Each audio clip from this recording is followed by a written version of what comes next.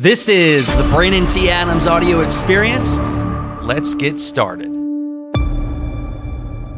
Welcome back to the Brandon T. Adams audio experience. I'm Brandon T. Adams, and this is episode 94, and this is a fireside chat I did with Kevin Harrington, original shark of Shark Tank, at Rise and Record 2023. Kevin gave his keynote that he does. He does an amazing keynote. If you've not heard him, you definitely need to check out one of his talks. But afterwards, I asked him a bunch of questions about scaling, how to scale business. I talked about some of the deals we're doing. I actually asked him too, by the way, what he thought my superpower was. I wanted to share that, or selfishly, I wanted to answer that, and you'll get to hear that here in this episode.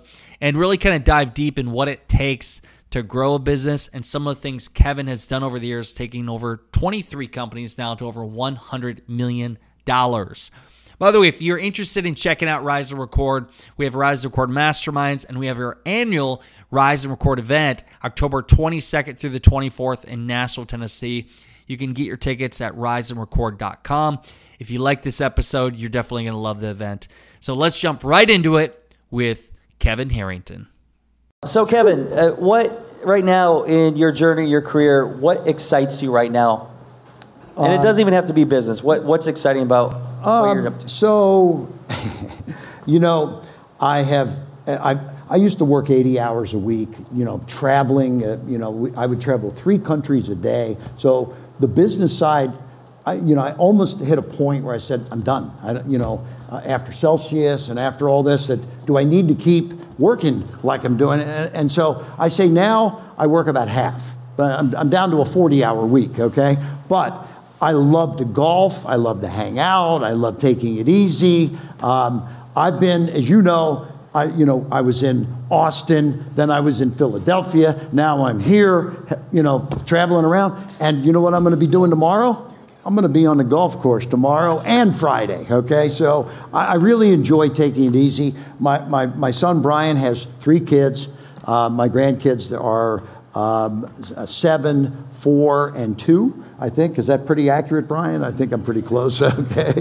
But they called me on Sunday in a FaceTime, and that's just the most awesome feeling that you can have, is to have 3 grandkids calling you and happy birthday, Papa. Yeah. So that's really cool. But I mean, business-wise, what excites me are projects like Wicked Tuna. Here's a company that we're launching over 100 products into Sam's and Walmart starting in December.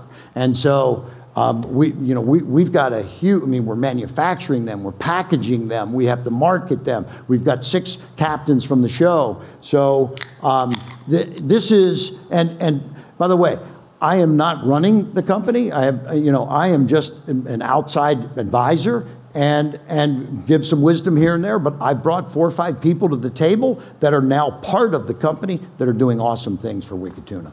Love it. Thank you. How do you look at failure and success differently now? Like, what's your perspective on? So I'll never forget when Brian first started. I can't even remember which product it was, but we were launching something, and we've been working on it for about 4 months, and Brian got all excited about it, and he was like, wow, this is going to be a grand slam. He said, I love this product, and he got involved.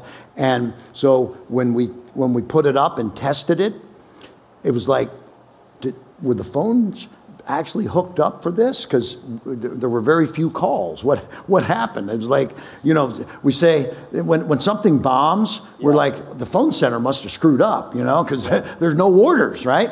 Well, this thing just bombed, and we couldn't, and we don't just walk from something, we go back and tweak it and try to make it work, and we did, but it didn't. And Brian's like, Dad, what the hell? This is a tough business. You just lost $200,000 on this project. Spent 4 months of your life.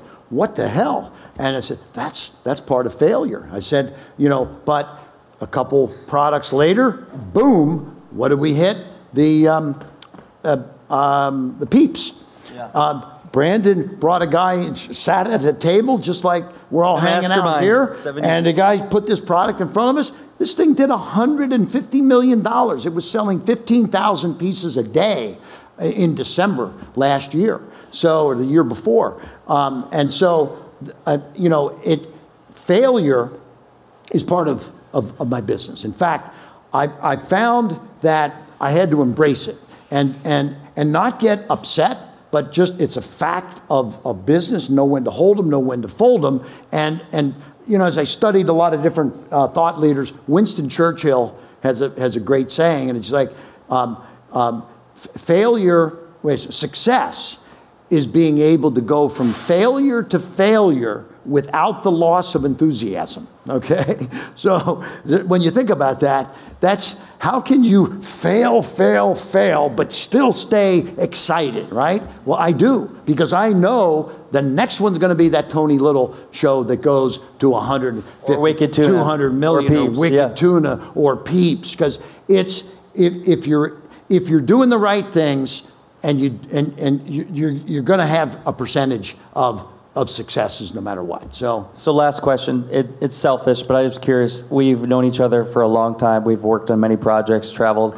What are some things just you've learned us working together about me, or just anything we've done together? Well, so I've learned quite a few things about you. Number one, you're an awesome friend, and you're loyal. You get the job done, you know, no matter what it takes. But you've got a skill set that I don't have. I don't go shoot 10 videos a day, but you're shooting 10, 15, 20, 30, and you're doing them for other people, and you're helping people become very, very successful. And so I've watched you do this, and I've watched the success of the clients that you've taken, and I call it a magical transformation from here to there, and that's what it's all about. That's why we've got a room full of people here. They want to go from here to there. Even if they're already at a high point, they can still, Celsius, I raised the first money for Celsius